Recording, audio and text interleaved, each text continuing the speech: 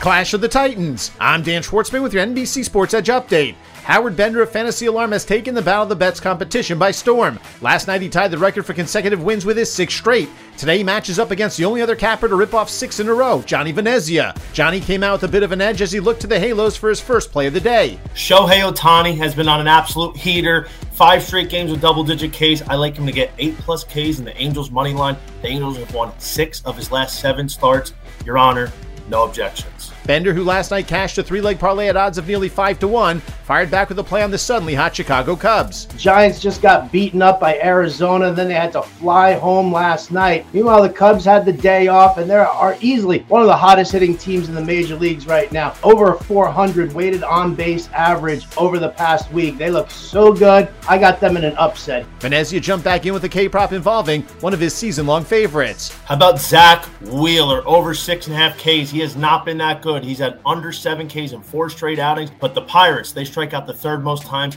It's time to get back to business for Mr. Zach Wheeler. Bender turned it around on Johnny and used his Wheeler play as part of a parlay. It is time for Zach Wheeler to get back to business, and I agree with you completely there, Johnny. I'm going to tack on a Phillies win against the Pirates here to parlay this sucker for plus 194. Why not? The Phillies are $2 favorites, so to find some value there, that parlay makes sense. Will certainly be interesting to see if the Bender magic reaches 7 or if Venezia wrestles the title from him. For the full battle, and it was a good one, head to Twitter and search at NBC SportsBet. As a reminder, Battle of the Bets happens every weekday afternoon on Twitter. It features 2 bettors offering their top 3 plays for the night's action, along with a little trash talk. Winner stays on to defend while the loser goes to the back of the line. As mentioned, a win by Bender sets the record for the longest winning streak in the history of the battle at 7. Regardless of who wins, the whale capper is the opponent as Drew Dinsick comes calling.